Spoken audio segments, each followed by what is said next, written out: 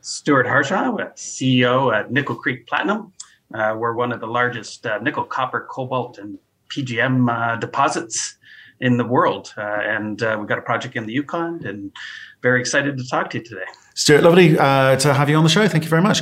Nickel story, Yukon, both things we like. So we're going to hear all about it today. It's given us a new story to us. I'd like you to maybe kind of go back a bit because, like I say, it's new to the market, not just us. So when did this kick off in its current incarnation? Yeah, so well, I joined the company back in October last year. So it's been a COVID start for me.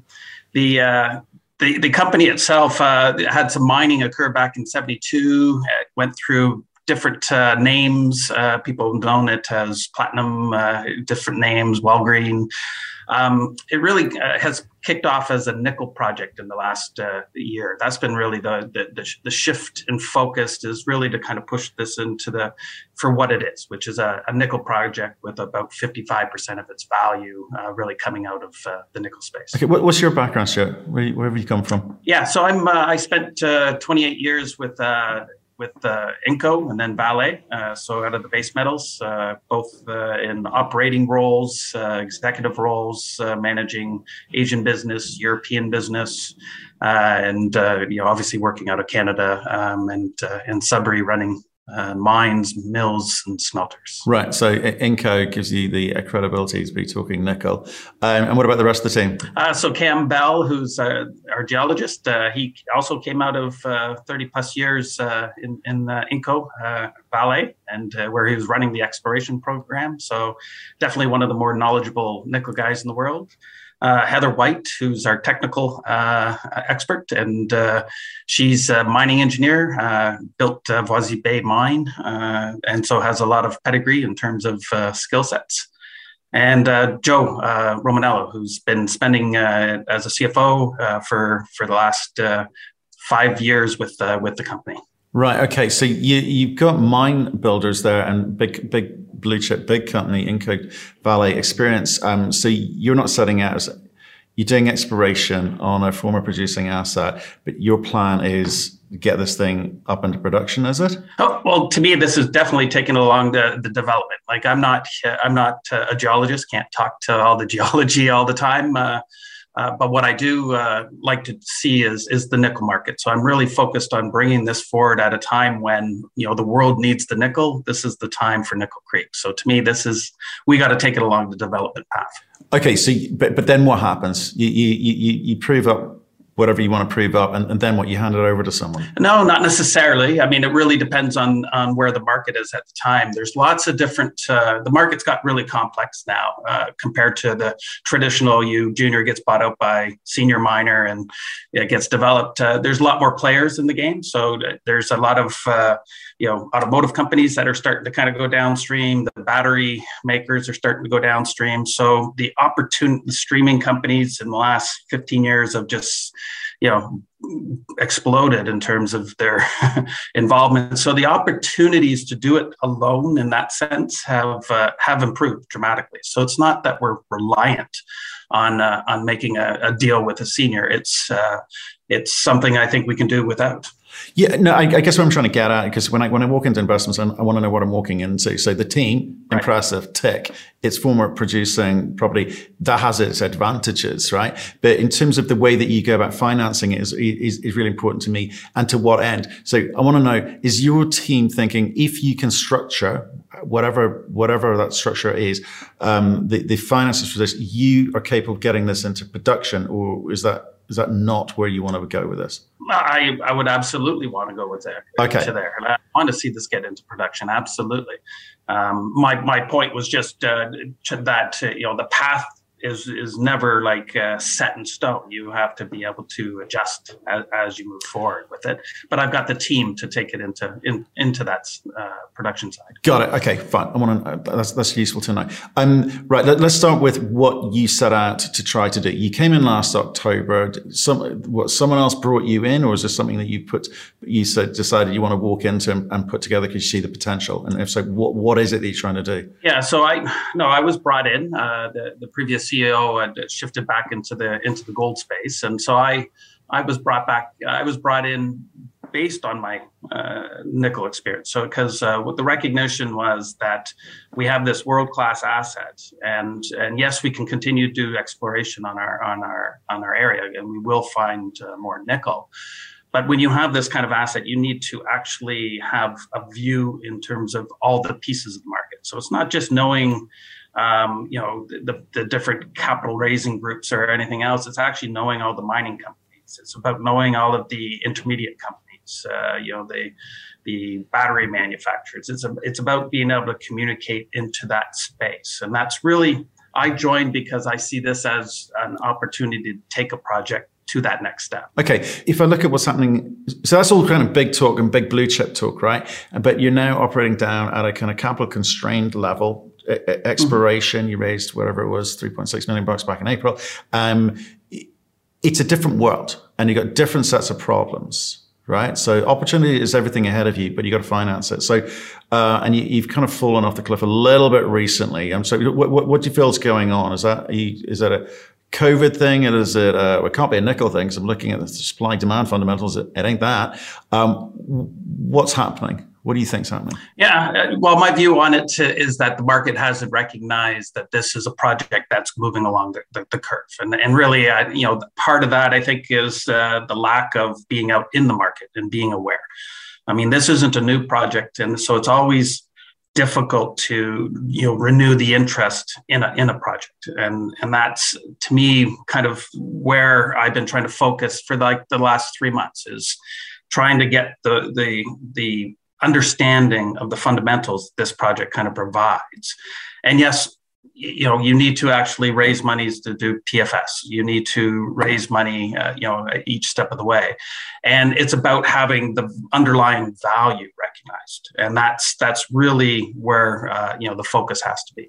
Okay, well, let's help people try and understand that a bit, because it's obviously got scale to it. So tell us what you walked into in terms of what you knew about the properties and the assets. Sure.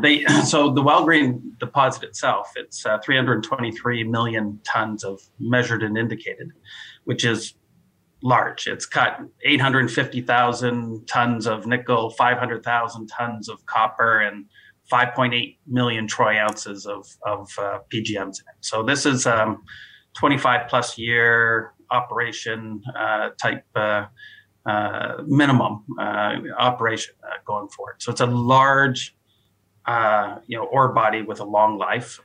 Obviously, there's inferred, and there's more opportunity to find more more material as you go, but everything post 25, there's no point. So when you take a look at that nugget that we have, it's got the makings of a great mine.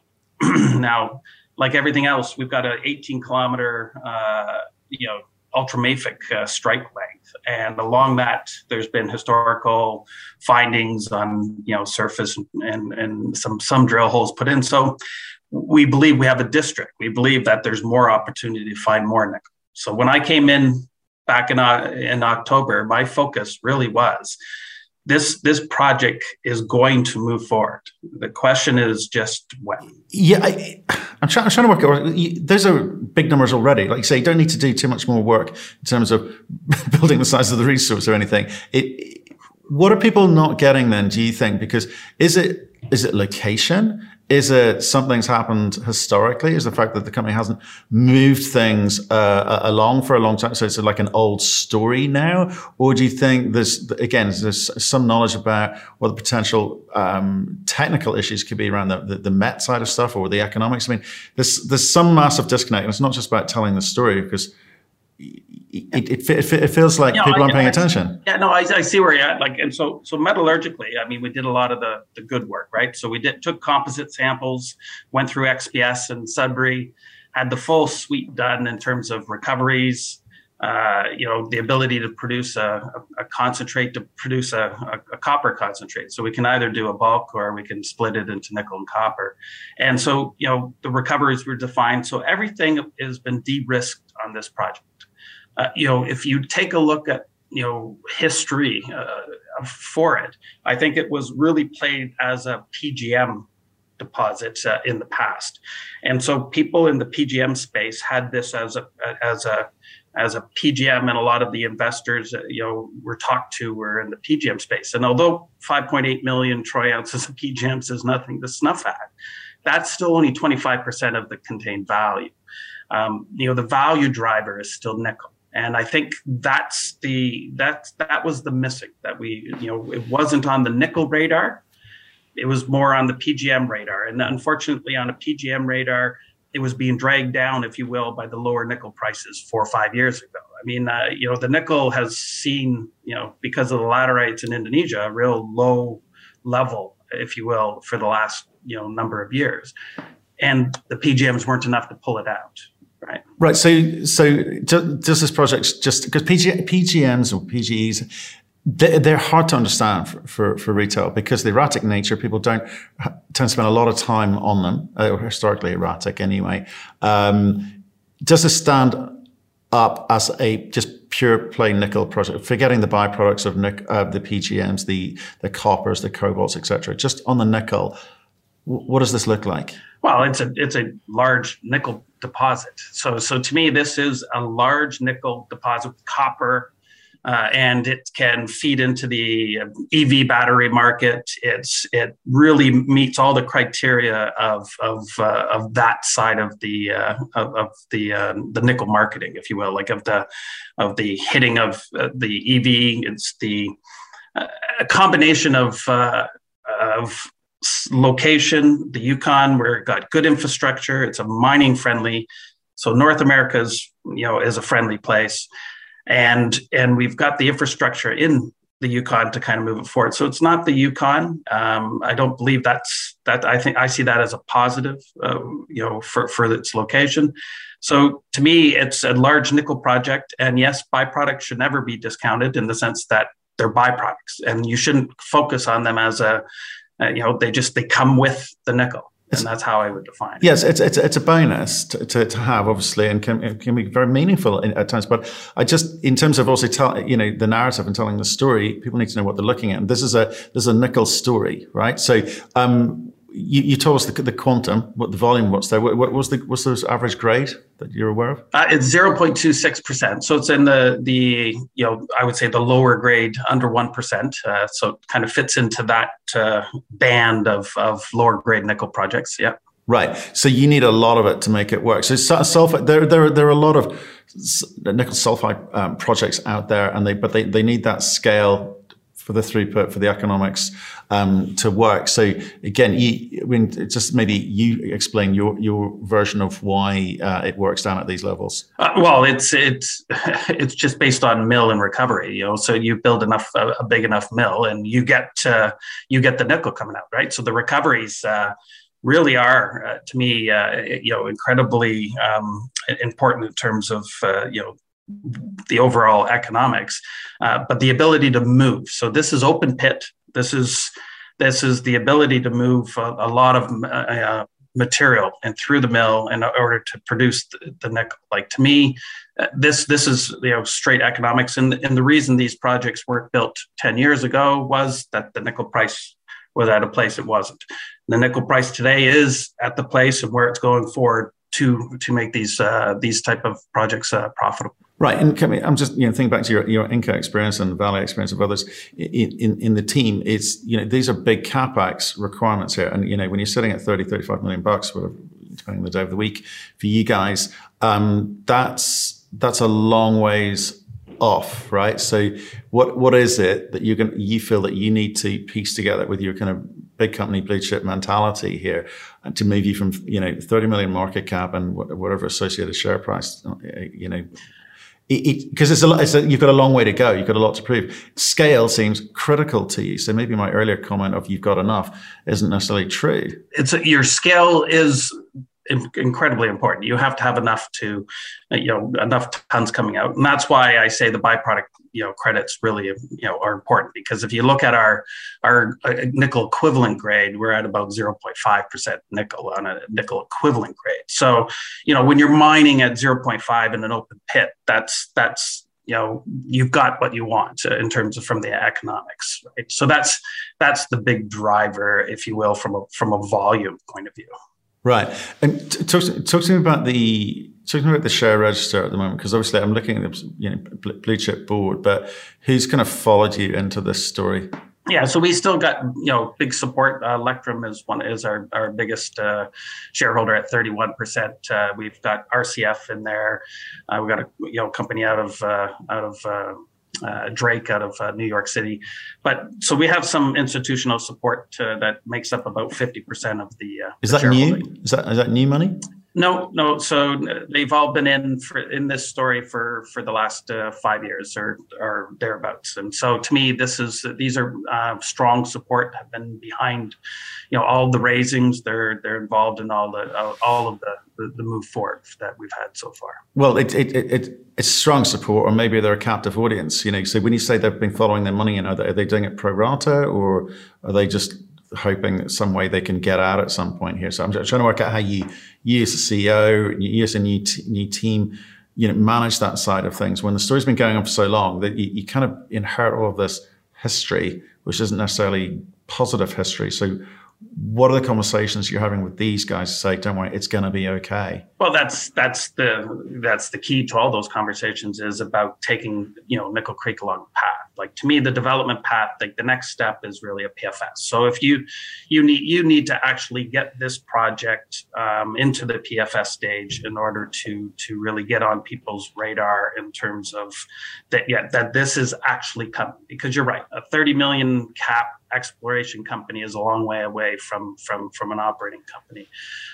But we've done a lot of that work, right? So a lot of the engineering work and a lot of that metallurgical work, that's all behind us. We've got that behind, So to me, to complete the PFS, get it on the radar, this company, it should be, comparable to any of the other companies with a PFS on the development path, which should shift us into the next range. Okay, and so I know you put out some press releases around drill programs and exploration, etc. But a lot of the information, is a lot of the information just historic that you're having to reinterpret, or is there new data feeding into that which will, hopefully make the PFS stand out a bit? Well, the challenge with the new exploration, so we had great results, 2 to 4% nickel, over shallow in that sort of 30 to 60 meters. It's got 1 to 4 grams per ton of platinum and palladium. So it's a high grade deposit, or high grade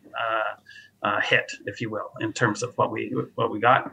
And to be honest with you, the timing to take that to a resource in order to get it in at a high enough level to get into PFS, I don't necessarily want to wait. So I consider that stuff to be an example of what we're going to be able to do, and it's going to be upside for the PFS.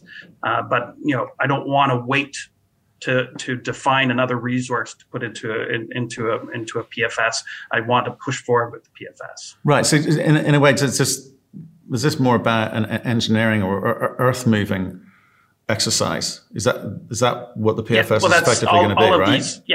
Yeah. Essentially, that's what when you say a lower grade open pit, this is all just earth movement, right? I mean, your 45,000 ton per day mill is kind of the order of magnitude that we're looking at, and that's a large moving of earth operation.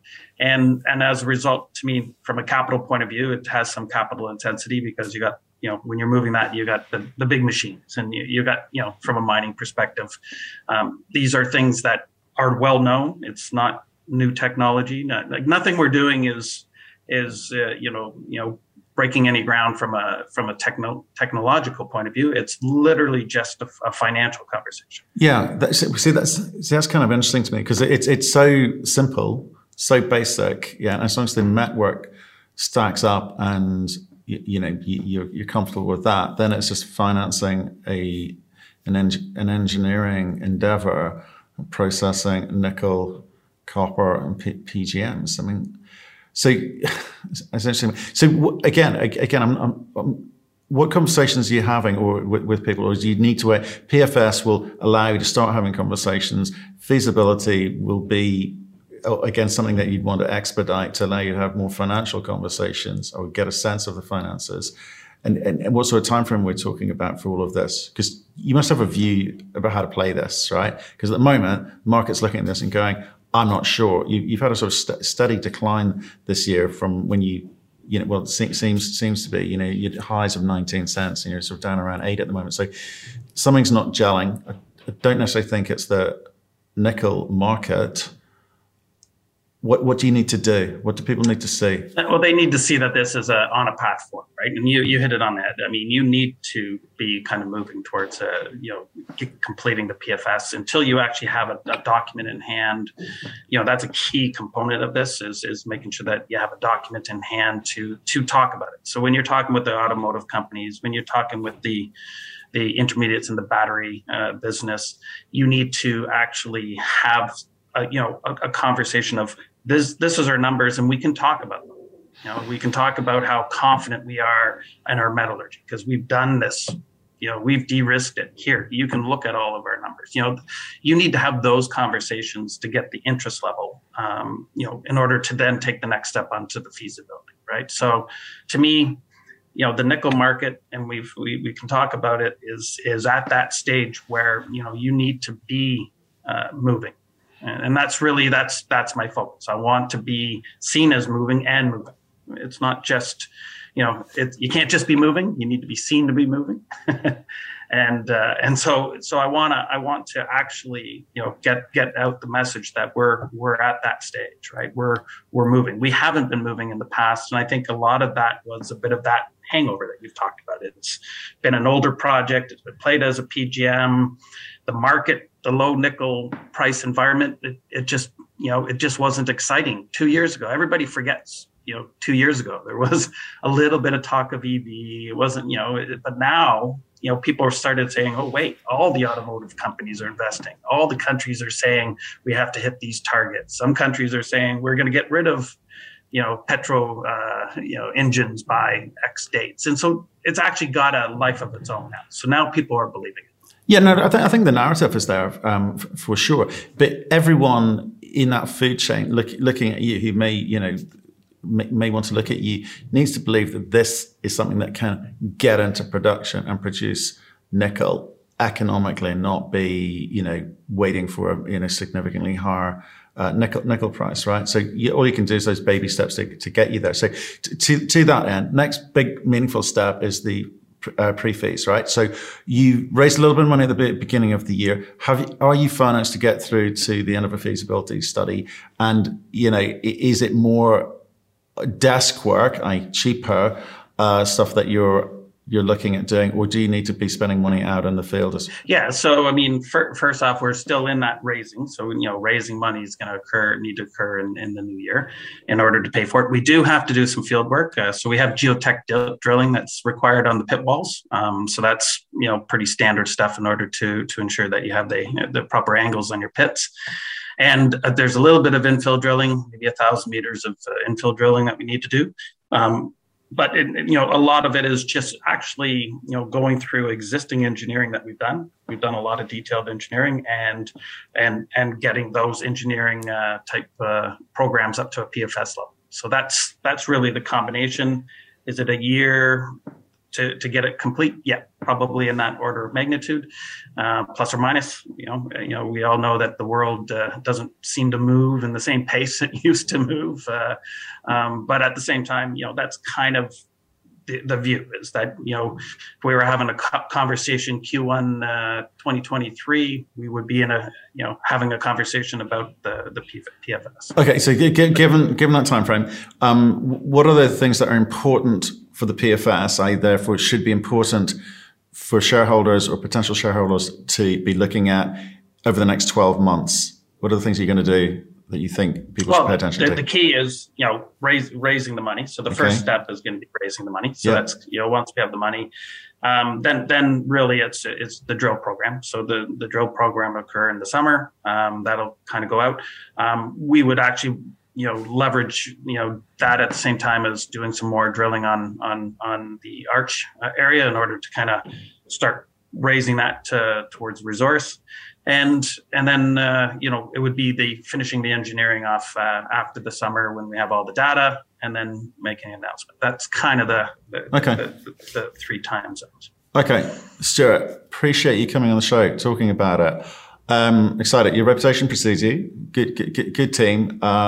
Just want to see you start extracting that value and sharing that with the audience and the market, over the next 12 months before that PFS comes out. Appreciate it. Thank you. Excellent. Thank you. That was great.